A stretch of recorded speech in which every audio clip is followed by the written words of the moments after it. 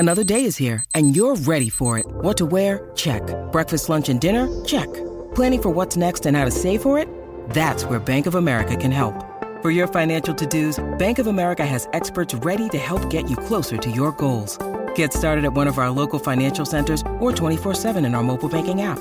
Find a location near you at bankofamerica.com/talktous. What would you like the power to do? Mobile banking requires downloading the app and is only available for select devices. Message and data rates may apply. Bank of America N.A., member FDIC. Hello, it is Ryan, and I was on a flight the other day playing one of my favorite social spin slot games on ChumbaCasino.com. I looked over at the person sitting next to me, and you know what they were doing? They were also playing Chumba Casino. Coincidence? I think not. Everybody's loving having fun with it. Chumba Casino is home to hundreds of casino-style games that you can play for free anytime, anywhere, even at 30,000 feet. So sign up now at ChumbaCasino.com to claim your free welcome bonus. That's ChumbaCasino.com and live the Chumba life. No purchase necessary. VGW. Void were prohibited by law. See terms and conditions. 18+. Hello, it is Ryan, and we could all use an extra bright spot in our day, couldn't we? Just to make up for things like sitting in traffic, doing the dishes, counting your steps, you know, all the mundane stuff. That is why I'm such a big fan of Chumba Casino. Chumba Casino has all your favorite social casino-style games that you can play for free anytime, anywhere with daily bonuses. That should brighten your day a little. Actually, a lot. So sign up now at ChumbaCasino.com. That's ChumbaCasino.com. No purchase necessary. VGW. Void were prohibited by law. See terms and conditions. 18+. Hey guys, it is Ryan. I'm not sure if you know this about me, but I'm a bit of a fun fanatic when I can. I like to work, but I like fun too. It's a thing. And now the truth is out there. I can tell you about my favorite place to have fun. Chumba Casino. They have hundreds of social casino style games to choose from with new games released each week. You can play for free anytime, anywhere. And each day brings a new chance to collect daily bonuses. So join me in the fun. Sign up now at ChumbaCasino.com. No purchase necessary. VGW. Void were prohibited by law. See terms and conditions. 18+.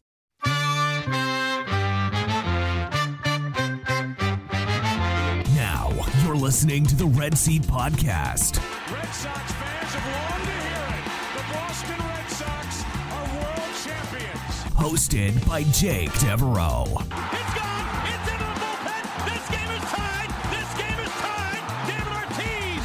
David Ortiz. David Ortiz. Featuring Keaton DeRocher and Bob Osgood. Sale winds, he fires. Swing and a miss, strike three, it's over. The Red Sox have won the World Championship.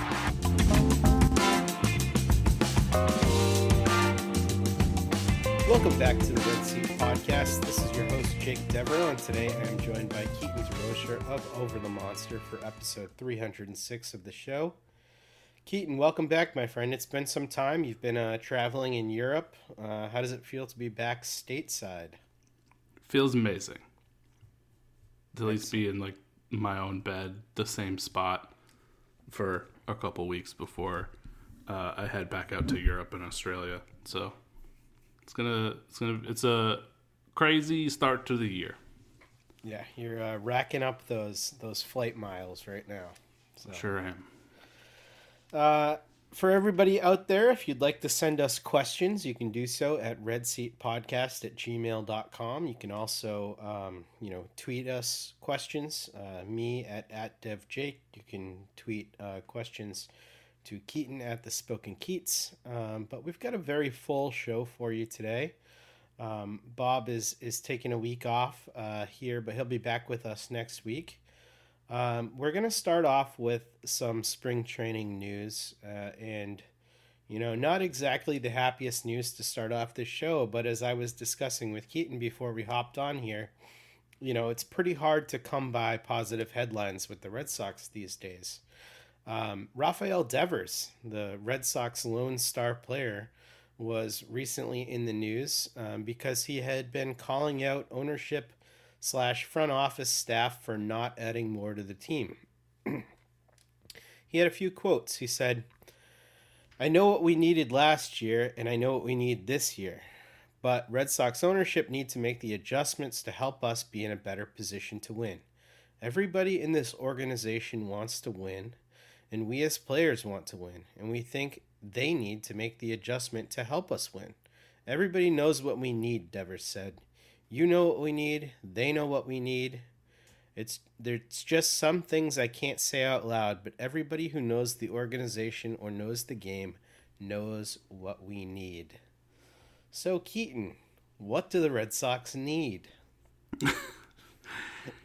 I Yeah. wonder what he could be talking about here.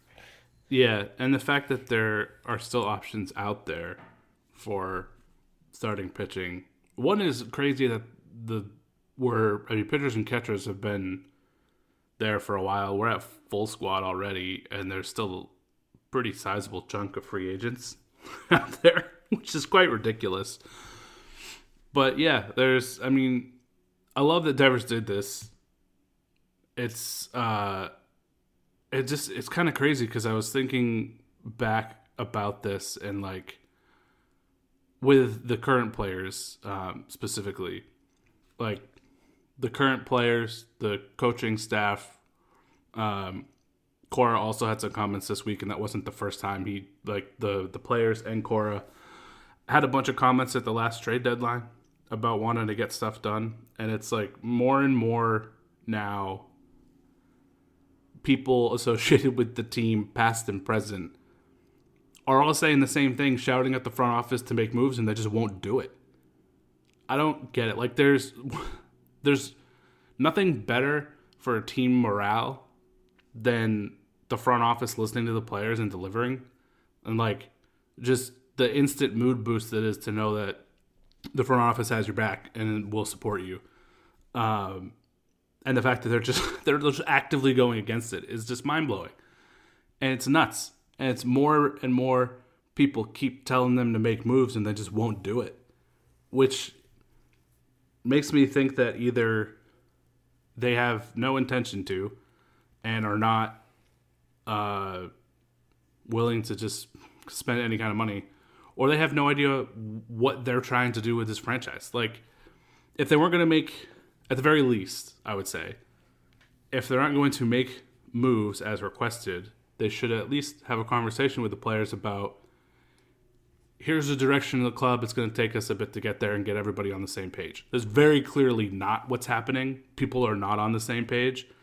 So either they have no direction, or they do have a direction and they're purposely withholding it from the rest of the organization. And neither option is good.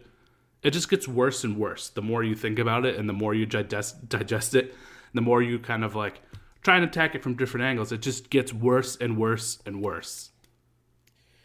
Yeah, it does. And it's really weird, especially because these comments came out on the same day that John Henry was down at spring training, kind of talking to the guys. There was even a picture of John Henry talking to Rafael Devers the day that he made these comments. And like, clearly, Devers is not shying away from saying these things, even after having conversations with John Henry. So I don't know. He seems to be like the only guy in the room who doesn't understand the situation. And in this same conversation, Devers was pretty open about the fact that like he understands that they want to win in the future, but he also understands that they should want to win now.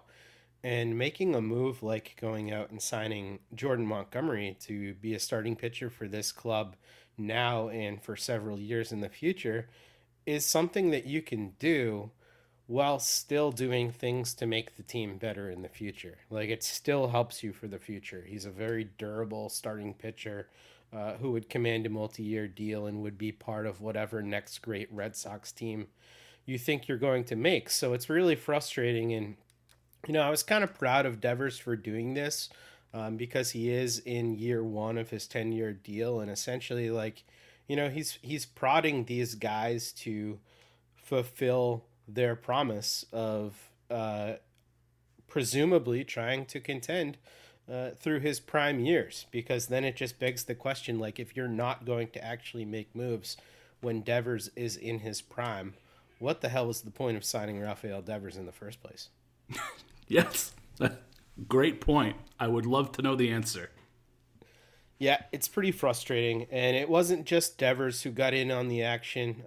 Pedroia also FaceTimed. Here's the quote. It said, all of this led Pedroia to FaceTime at a dinner that Cora and some executives were attending. This is from a Pete Abraham article on Sunday night, and remind the group that several high-profile free agents remained available.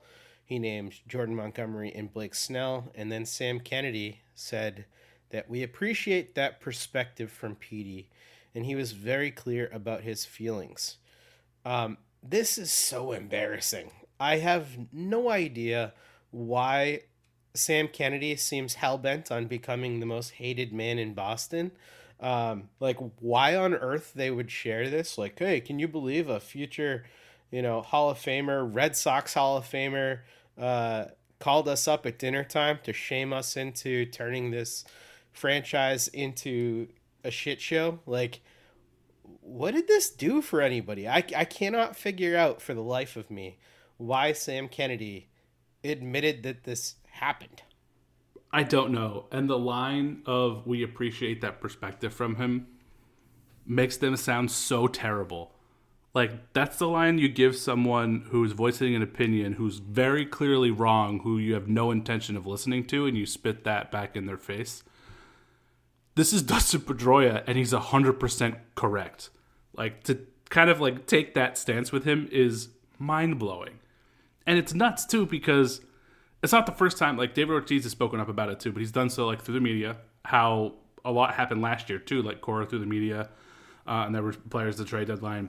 They've completely bypassed that now, and they're going directly to the front office and saying, fucking help us. And they're just almost laughing in their face about it. Yeah, it's so weird, and you're right. Like, it goes back to, David Ortiz shooting the guns with the fake money at Xander Bogaerts and begging the team to sign him. David Ortiz talking about how special a player Mookie Betts was and how it was so important for the franchise to sign them. It's just so weird. It's like John Henry and his whole ownership group have just turned their back on the players who made this franchise great. The players who have been responsible for building up this culture here over the past 20 years and winning these championships. Like, they're not listening to Pedro. They're not listening to David. They're not listening to Petey. They're not listening to their current players. It's just really bizarre. They are sort of, it seems like they're deliberately sabotaging this organization. And I can't quite figure it out. Like, this was a premier A1 level top operation. They put themselves on the same level as teams like the Yankees and the Dodgers and the St. Louis Cardinals and other great franchises like that. And it seems like they've just been hell-bent to erase all that goodwill. You can also throw in, and I feel like this is the real cherry on top. So we got past players, current coaching staff, and prospective free agents. Teoscar Hernandez was dying to be here in Boston, and the Red Sox were just like, nah, we're not feeling it. Yeah, I didn't even have time to fit that into the agenda, but you're absolutely right. That was one of the most embarrassing videos to watch. He was just going on and on about how much he loved to play here and how excited he was, and the fact that they just wouldn't come correct with even like a good 1-year deal. No, it's nuts. Absolutely nuts. I don't know. I don't understand, one, how we got to this point, but then, like, what is the tipping point? If none of this is making a difference, what is the tipping point? I feel like it's non-existent. I don't know what else could possibly happen for them to finally start making moves. Yeah, I don't know either. And I just think that the media and the players and non-traditional media like us needs to continue to keep doing our job and keep putting the pressure on them to improve the product, because ultimately, like, the Red Sox are much bigger than John Henry. They are owned by him, but they certainly don't belong to him. So I think that the more that we can do to continue to put that pressure on them, it's important, but I'm not optimistic. And I really can't figure it out from their perspective either. I can't figure it out from, like, you just made a $3 billion investment in golf. I get that they're trying to buy this NBA franchise, expansion franchise in Las Vegas, but, like, you can't tell me that throwing $125 million or whatever it is to Jordan Montgomery or whatever it's going to take, even $200 million. I don't think it would take that much, but like that's a drop in the bucket for these guys. That money is not coming out of their pocket. That money is being printed by the Red Sox as a product. So I just can't quite understand why they're penny pinching to this degree. It just doesn't square with me. It seems like they stand to lose more in just the gate, the tickets at the gate from not making a move like this than they stand to, save by not signing one of these guys. It just seems penny wise, pound foolish. Yeah, no, it is. That's exactly right. And I don't really know where we go from here other than just kind of hoping. But that's kind of all we got right now. Yeah, well, at least we have a platform and a voice, so we can continue to complain about it. And hopefully complaining begets more complaining and gets in the right ears. Okay, round 2. Name something that's not boring. A laundry? Ooh, a book club. Computer solitaire, huh? Ah, sorry, we were looking for Chumba Casino. That's right, ChumbaCasino.com has over 100 casino-style games. Join today and play for free for your chance to redeem some serious prizes. ChumbaCasino.com. No purchase necessary. Void where prohibited by law. 18+ terms and conditions apply. See website for details. Step into the world of power, loyalty, and luck. I'm gonna make him an offer he can't refuse. With family, cannolis, and spins mean everything. Now, you wanna get mixed up in the family business. Introducing The Godfather at ChumbaCasino.com. Test your luck in the shadowy world of The Godfather slot. Someday, I will call upon you to do a service for me. Play The Godfather, now at ChumbaCasino.com. Welcome to the family. No purchase necessary. VGW Group. Void where prohibited by law. 18+. Terms and conditions apply. Well, some slightly good news, Keaton. The Red Sox have engaged young stars, up-and-coming stars, Brian Bayo and Tristan Casas, in extension talks. It seems like the Bayo talks are a bit further along than the Casas extension talks, and so Bayo seems optimistic that something might get done within the next couple weeks. Casas, it seems like it's a bit further off, but my question for you is which of these guys would be your first priority to extend, and why?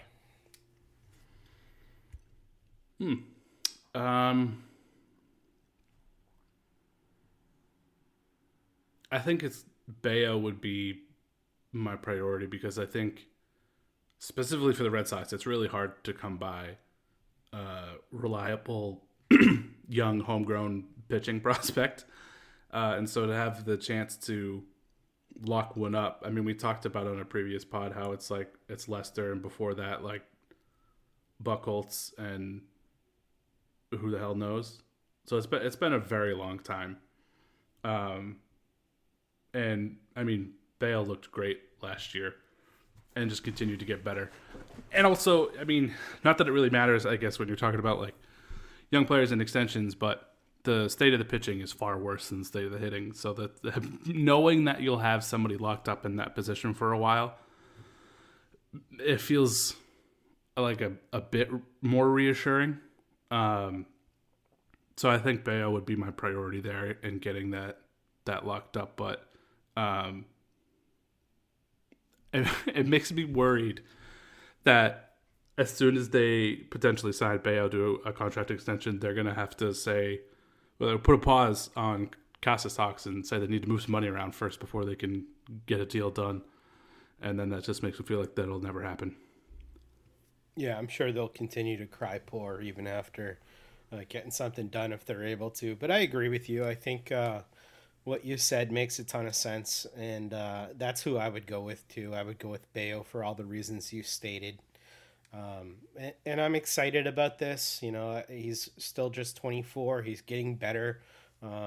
He had about a 3.5 ERA during the first half last year. So, and he reportedly came into camp a lot stronger, looking ready to maintain a big workload this year. So I'm excited to see what he can do. And I think it is important to get him done first.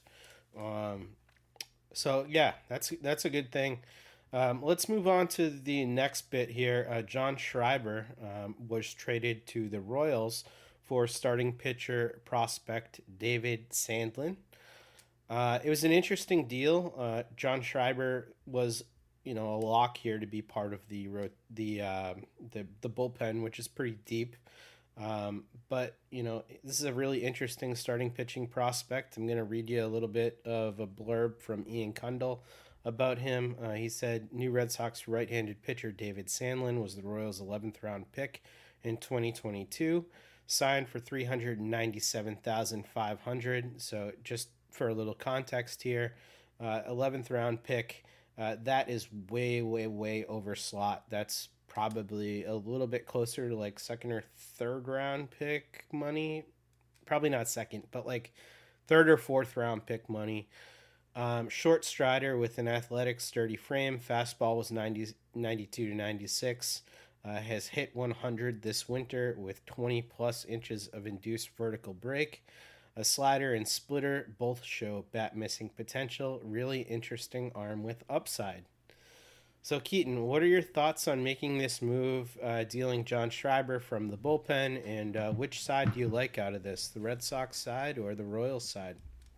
Yeah, I think it's interesting. I kind of like it, just the potential of it. For the first time in a while, the Red Sox bullpen is actually kind of deep. I feel like had this happened like a year ago, we'd have been pissed because it left a massive hole there in the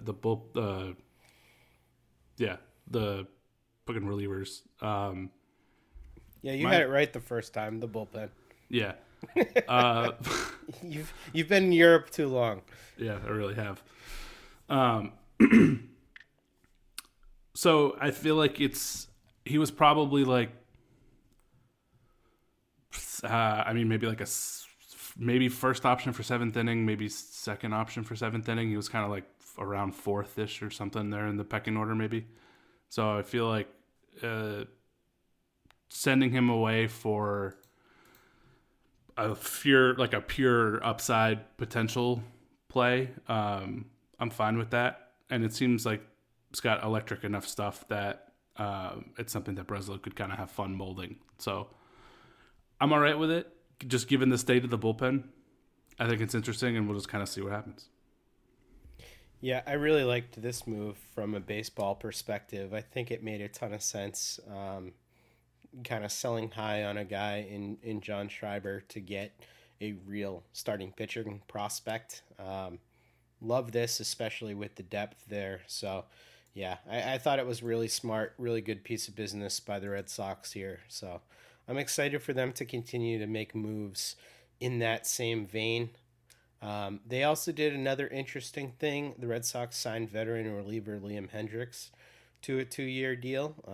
You probably remember him being a very outspoken, very talented closer. Battled some health issues with cancer and also had Tommy John.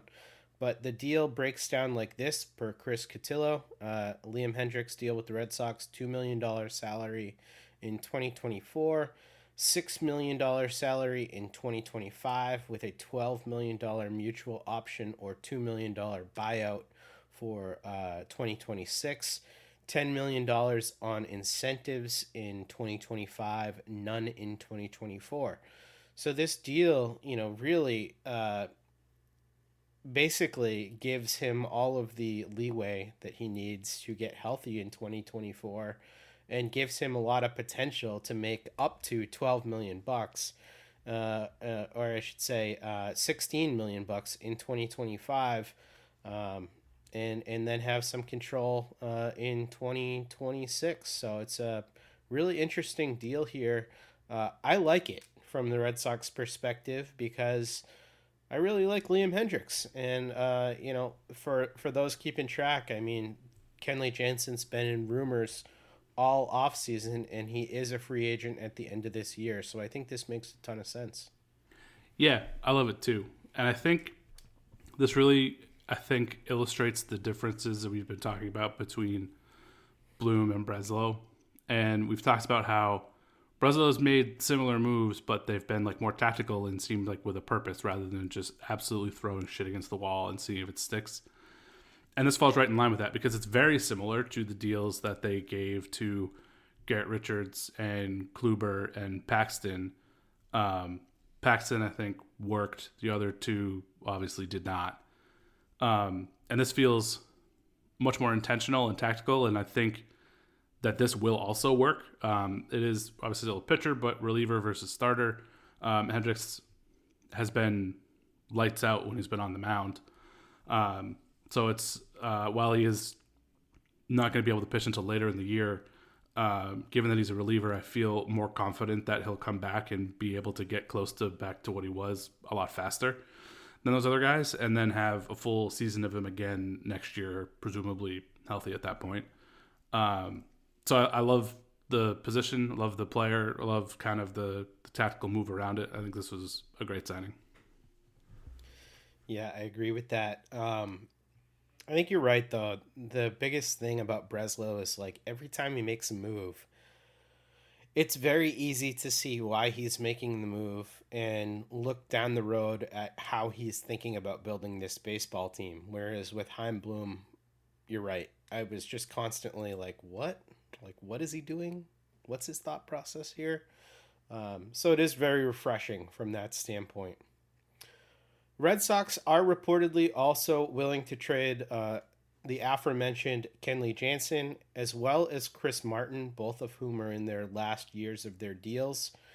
I have been pretty outspoken about the fact that I don't have a problem with this, especially with the way that the Red Sox have approached this season, 2024, going into this as a bridge year. I think if you can get something for those two veteran relievers who are very good, I think they're much more valuable on a very good baseball team. I think it makes sense to trade these guys.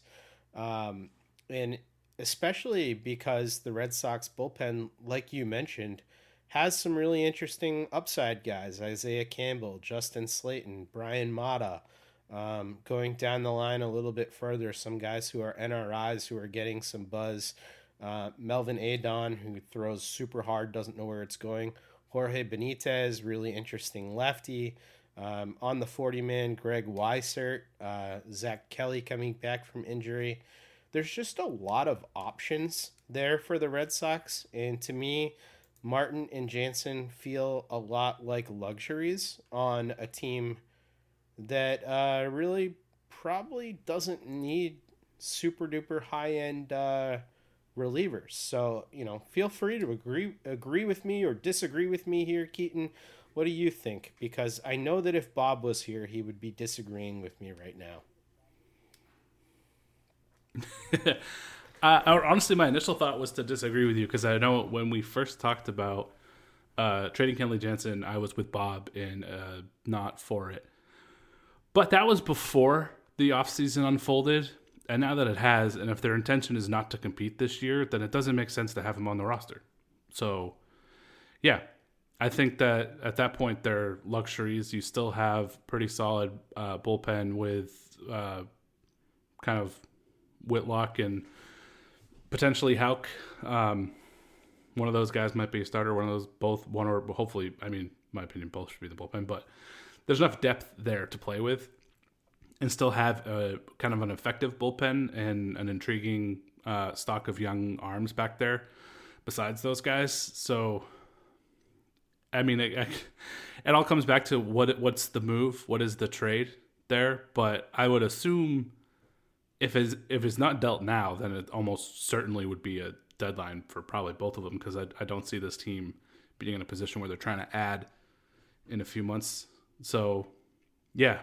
I'm not surprised. I feel like given the state of the club, they may end up being more of a deadline deal unless they're kind of overwhelmed now. They might be able to get more with pressure of the competing teams trying to add pieces there. So we'll kind of see how that falls. But it feels like whether it happens now or later, that is what's going to end up happening with Jansen and probably Martin as well. Yeah, it seems to make a lot of sense, especially if, you look at the type of prospect that they were able to get for John Schreiber You'd imagine that even with just 1 year of Jansen or Martin, you'd be able to get somebody at least as good as David Sandlin from a team. And, starting pitcher is definitely an area where they need to beef up the farm system. So, hopefully they can add to those cores and kind of continue that.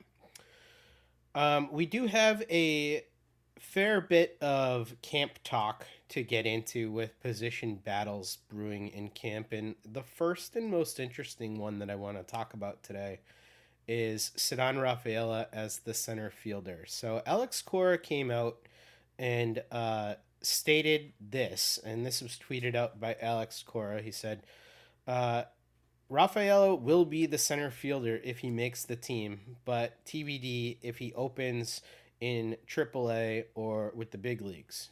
Cora says the defensive game is elite. It's a game changer. So he will be competing with Jarren Duran for that center field spot, and Tyler O'Neill has also played the position in the past, so may end up, competing for that spot to some degree as well. And a couple more quotes. We'll sit down towards the end of spring training and decide what we want to do, said Cora. If we're comfortable with the kid playing center field, understanding that there's going to be struggles at the big league level and in the offensive part of it, then we'll go that way. If we feel like he needs to go to the minor leagues and keep getting better and improving, we'll do that too. And then Rafaela himself added, I have the mentality to do my best to make this team. I'm not comfortable. I'm working hard to get a job. I feel awesome coming into spring. I feel very confident. So looking at this position battle here for center field, which way do you think it will go? And which way would you like it to go? Yeah, pretty interesting, because my immediate thought was, well, they're really kind of abandoning Duran right away after the season that he had last year, which is kind of surprising. He made a bunch of improvements across the board. Obviously, offensively was most notably, but he did make improvements defensively. I mean, it wasn't Gold Glove defense, but it was serviceable. It was a big improvement on 2022, that's for sure. So I'm kind of surprised that they're already kind of looking at him as really kind of not being there. Obviously, they just added O'Neill, so expect him to be part of that. I'm kind of surprised that, I guess the situation is Rafaela's defense is going to be better. Duran's offense probably, at least at the beginning, is going to be better. So where do you kind of play with the deficiency? But I don't know. I'm kind of surprised they're just tossing Duran to the side, seemingly through these conversations already. But I also, the Tom Werner's comments on Abreu, I don't think I consider them at all. I'm not a big Weiler guy. I don't know if he should be getting that much of big of a share of at bats. I don't know where they would come from. In this situation, we're talking as though Duran would need to move to the bench and Rafaela would be in AAA. Yeah, for the entire season. let's get to that, because you just mentioned Tom Werner's comments, but what Keaton is talking about is that Tom Werner gave an endorsement for Wilyer Abreu. He said, I'm looking forward to Wilyer Abreu having 400 at-bats. And so the question then becomes, with the outfield being pretty unsettled as it is right now, the leading candidates in left field would be Tyler O'Neill, in right field would be Wilyer Abreu, and if we have Ceddanne Rafaela winning the job in center field, then you're right, Duran would not have a spot. And it's really hard for me to imagine that would be the case. I think the only way that Abreu is getting 400 at-bats is if Duran does end up getting traded. And so that's kind of the feeling around camp, is like that Duran has been floated out there and that there's a possibility that he will get moved. He's one of the teams that's been talked about is San Diego. So, thinking about it that way, does that make sense that the Red Sox would be considering moving Jarren Duran, or do you feel like this is a guy they need to commit to as part of this next core? I mean, yeah, he's done enough for me. I feel like I might be Jarren Duran's biggest fan at this point, but I kind of go back to the piece that I wrote about him that I bring up pretty much every time we talk about him. He was able to figure it out with the bat at every level, just given the at-bats, and last year he made massive strides. Cut the strikeout rate down a ton. Obviously, the average and OBP and everything were way up. He was stealing a bunch of bases. It was great. Defense improved. Still need to probably see more of the defense improve, but to me, he feels like he can be an everyday major league player for this team. And I feel like he really proved that last year. The biggest hurdle now is just kind of staying healthy and being able to play enough. And especially given how well he did play last year. I mean, he was kind of carrying that offense there for a bit until Casas got going in the second half. The first half was like all Duran. So I'm just kind of surprised that coming into this, he seems like he's, out of everybody that they're talking about, it kind of seems like he's the afterthought of the bunch. But as you mentioned, they have brought him up in trade talks, and maybe that's the route that they go. But it seems the timing now seems weird if they were going to trade him, I suppose. Yeah, I think I disagree. And the reason why is because I've always felt differently about Duran than you have. And, you know, I've been pretty vocal about that on this show. Duran just scares the hell out of me from a consistency standpoint. You know, I know that looking at his slash line last year, 295, 346, 482, it's easy to look at that and imagine a future all-star, but we've also seen things get really bad for him during different stretches, and he's also struggled to stay on the field full time. So to me, I just feel a lot safer with a guy like Ceddanne Rafaela out there who, you know, the floor is 70, 80 grade defense in center field. And if you get anything out of the hit tool, I think that that's a positive. Whereas with Duran, it's easier for me to imagine a scenario where Duran falls back into bad offensive habits and because of that loses some of his defensive ability and, you know, can be a real negative on the team. So for me, I would personally sell high on Jarren Duran right now to try and address other needs. But I definitely see what you're talking about, where it seems like Jarren Duran went out last year, basically did everything you asked him to do, and now he's being rewarded by, you know, the team talking about trading him. Yeah, I mean, and your points are all valid too, and that all of that makes a ton of sense. And I would expect Rafael is going to make a stance here in the lineup at some point. And whether he starts at AAA or not, I don't think it's going to be long before he's back up and kind of doing stuff. For me, the Weiler one is just, I don't get it. I'm not on board with Weiler getting a ton of playing time. I know, like, the slash line, everything looked really great last year. It was in kind of a small sample size. That was the best he's ever performed at any level he's ever been at. So I have serious doubts that that's repeatable. And I just don't think that, like, given the other options, I think the roster spot is much better used going to those guys than Abreu, or at least for starting perspective. If you want to use him as your fourth outfielder or something like that, I think that's a role I'm comfortable with. But him getting 400 at bats is just nonsense to me. Yeah, I mean, looking at this spot, it just seems like it's screaming for a free agent like Teoscar, like Lourdes Gurriel, like Adam Duvall, who's still sitting out there without a job. Yeah, it's hard to imagine Wilyer Abreu getting 400 at bats on a team that you think can compete.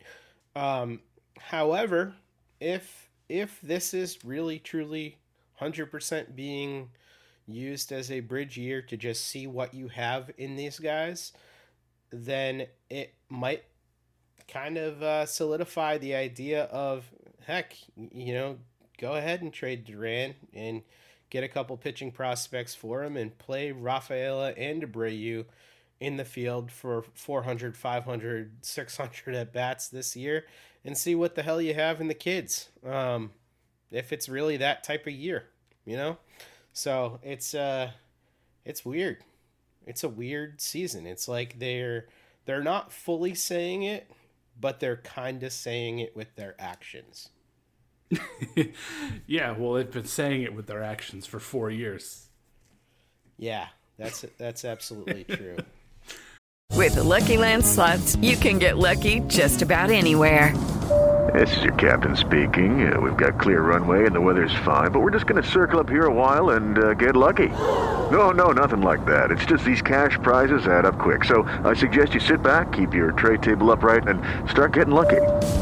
Play for free at LuckyLandSlots.com. Are you feeling lucky? No purchase necessary. Void where prohibited by law. 18+ terms and conditions apply. See website for details. Lucky Land Casino, asking people, what's the weirdest place you've gotten lucky? Lucky? In line at the deli, I guess? Aha, in my dentist's office. More than once, actually. Do I have to say? Yes, you do. In the car before my kids' PTA meeting. Really? Yes. Excuse me, what's the weirdest place you've gotten lucky? I never win and tell. Well, there you have it. You can get lucky anywhere, playing at LuckyLandSlots.com. Play for free right now. Are you feeling lucky? No purchase necessary. Void where prohibited by law. 18+. Terms and conditions apply. See website for details. Well, one of the things that is settled about this is that Yoshida's at-bats seem like they're going to mostly come at DH. He will get mixed into the left field spot, but it seems like that is pretty much going to be his spot here. Backup catcher is a place where there could be a little bit of competition. It looks like it's going to be between Reese McGuire, who had the position last year, battling with Tyler Heineman and Roberto Perez for that backup spot. Both Heineman and Perez are much better at controlling the run game than Reese McGuire, but Reese McGuire obviously has some comfort with the pitching staff here, and a lot of the same names are coming back. So do you have any feeling who's got the advantage heading into camp with the backup catcher spot? Yeah, I mean, I would feel like McGuire does, because just what you mentioned, that his familiarity with the pitching staff already, and that he's been in that role. So it's kind of his to lose coming into camp. But I'm not real beat up about whoever it ends up being. I don't think I have a strong favorite one way or another. I just kind of want to see consistency from that spot, and I don't think that's been well defensively probably, but just like overall with the game isn't really super consistent. So if somebody else can kind of be a little bit more reliable in that role, then I'm kind of fine with that. But I don't have strong feelings about it. Yeah, to my perspective here, I think Heineman is interesting only because McGuire has been so bad with the run game. And clearly, running is going to be something that any major league catcher has to deal with, especially with the new rules. And I think especially with so many young guys on the pitching staff, it can kind of affect the starting pitcher if he's being run on a lot. So for a development standpoint, I certainly wouldn't mind going with a guy like Heineman back there. So I think that would probably be my hope, is that the better defensive guy, the better guy at controlling the run game gets that spot. But, I'm not gonna be too broken up about it if Reese ends up holding down that spot. Second base looks like it belongs to Vaughn Grissom here. I'm very comfortable about that. How do you feel about Vaughn Grissom being given the job at the Keystone? Yeah, love it. All for it. Awesome. The bench is a little bit interesting. It looks like we're going to have, certainly a backup catcher. Rob Refsnyder looks like a lock here, but then we have a battle between maybe Pablo Reyes, who's out of options, and Enmanuel Valdez, and then Bobby Dahlbeck, and potentially a name that's being floated out there to be signed is Gio Urshela, who would replace Bobby Dahlbeck and obviously be a huge defensive upgrade and even offensive upgrade, because Bobby Dahlbeck swings and hits air a lot of the time that he swings the bat. But how do you see the bench shaking out? I'm just annoyed that Refsnyder's still here. I mean, I feel like if you've got a guy on the bench specifically just for like one particular instance, which I get is how the benches have been made up in the past, I'm just kind of annoyed that he's still here. I feel like there's got to be a better option.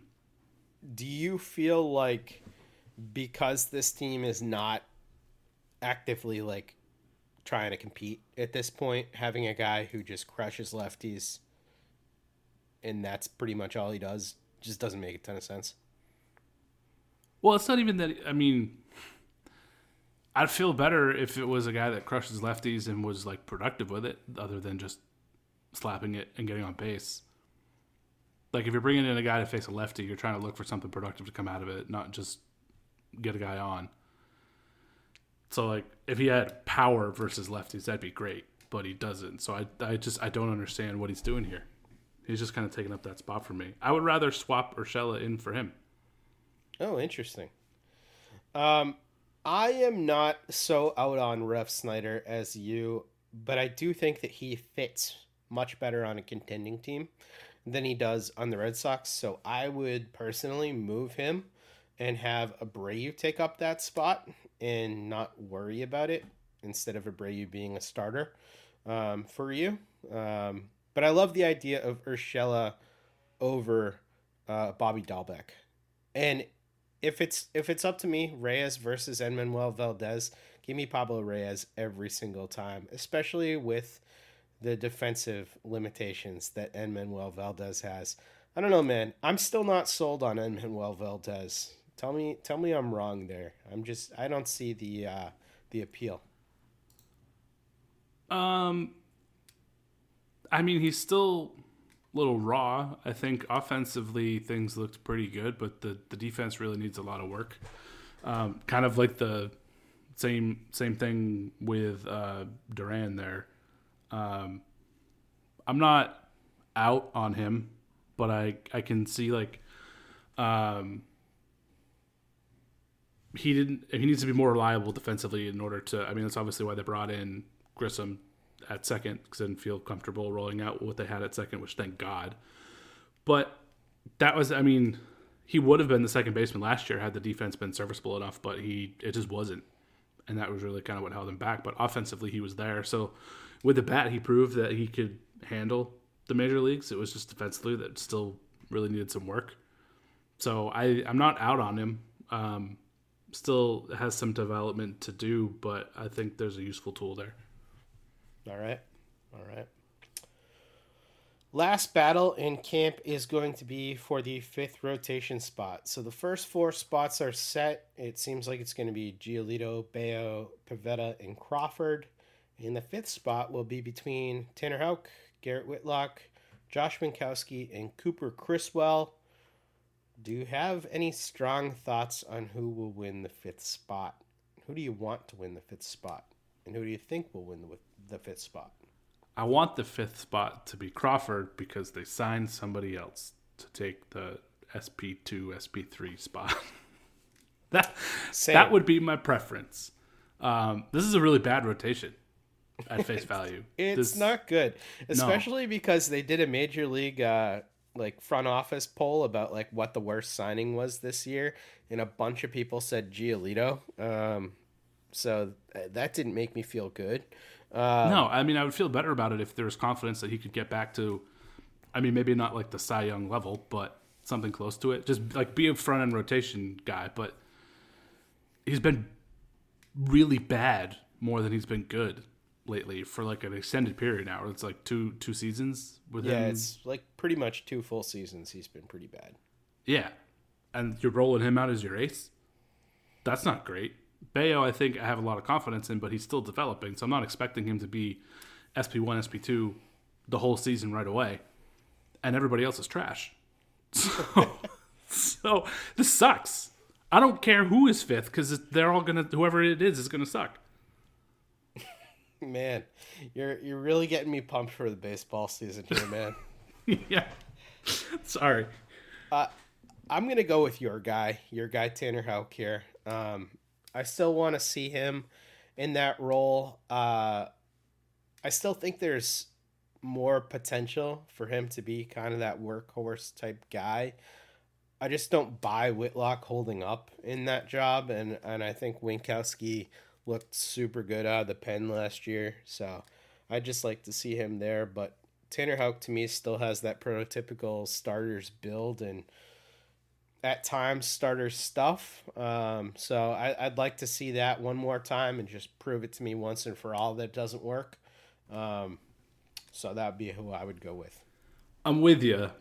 And I think for me, is he actually going to use the cutter as his fourth pitch and actually use the fourth pitch? Because it's really effective. He just doesn't use it enough, and it still becomes too. Obviously, the slider's nasty, but everything becomes too predictable, and he still can't get through the lineup a third time. And I don't think it makes sense to do what they were doing last year, where they would just run him out twice through the lineup, and then wherever the third one came in, he's yanked.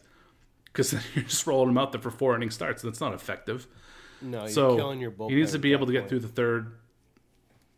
Yeah, and so I think I would like him to hold down that spot if he's going to use his 4-pitch arsenal at some interesting percentage. If not, then I think I'm going to side with Bob and go Whitlock.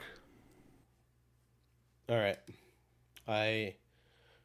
If you could tell me Whitlock would stay healthy, 100% Whitlock makes more sense in that spot. But yeah, I don't know. Until he can prove otherwise, I just think he's too valuable to me to trot him out there and let him get hurt again, you know? But that's probably me being overly cautious. And at this point, who cares? All right, let's get to our listener questions. We have 2 questions today, one from Sumner. And Sumner says, do you guys think the recent comments regarding the offseason strategy from the front office will have a negative effect on the team's psyche? I'm going to just pause there. Yes, we are already seeing it. Yeah, it already has. I'm not sure I'd like to be a player on a team that is basically admitting to coasting until prospects come up. Thanks for the great podcast. Thank you for the great question, Sumner.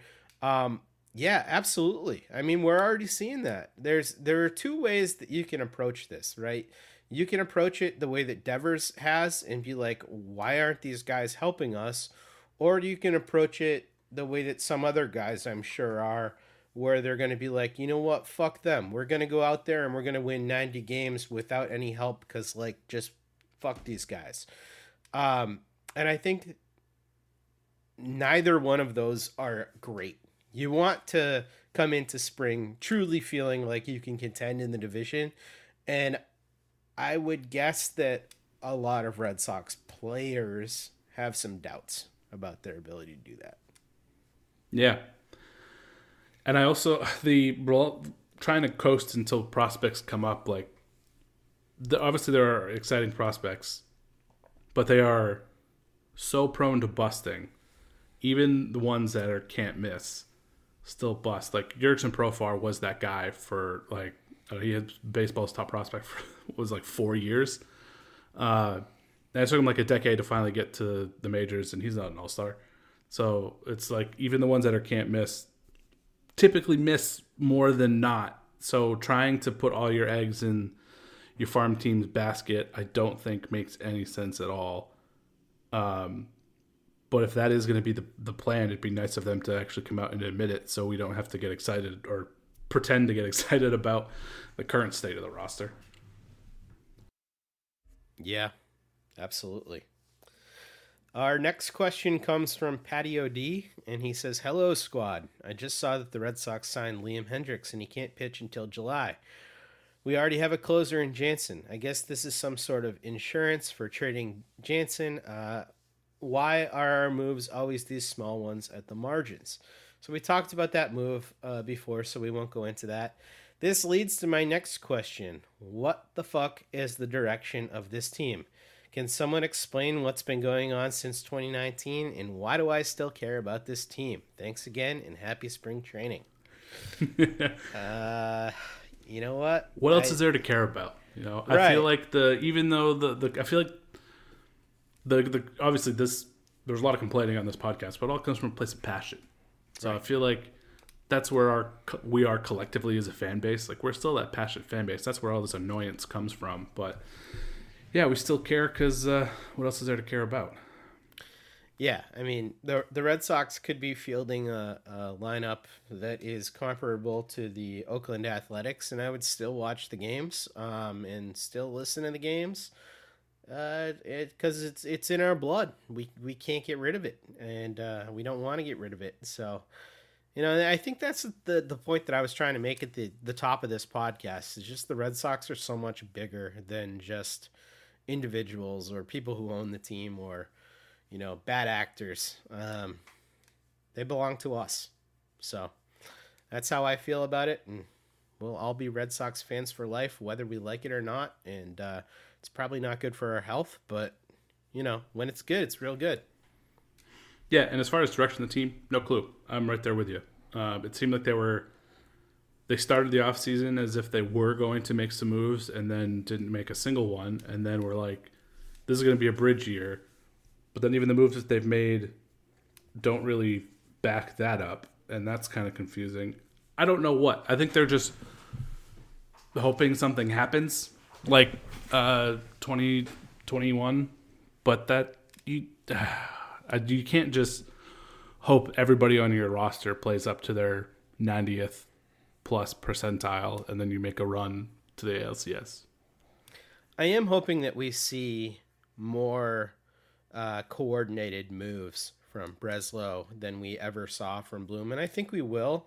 Like, one of the things that I'm pretty certain of is that if the season starts to get away from the Red Sox here, that by the deadline you will see them trading Nick Pivetta, who has only half a year left. You'll see them trading Kenley Jansen and Chris Martin. I think that there will be no fence sitting with this team anymore, and I want to defend Breslow.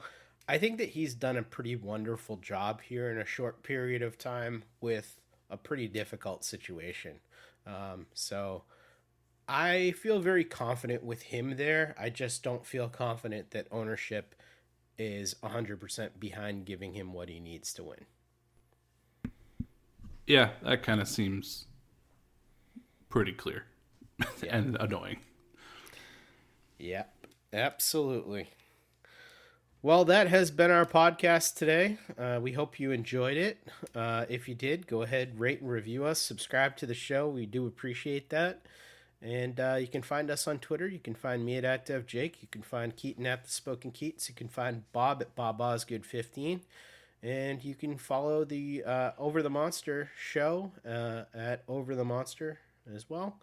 And check out all of our writings there. And anything else before we get out of here, Keaton? Nope. All right. Well, thank you for joining us. We'll be with you again next week.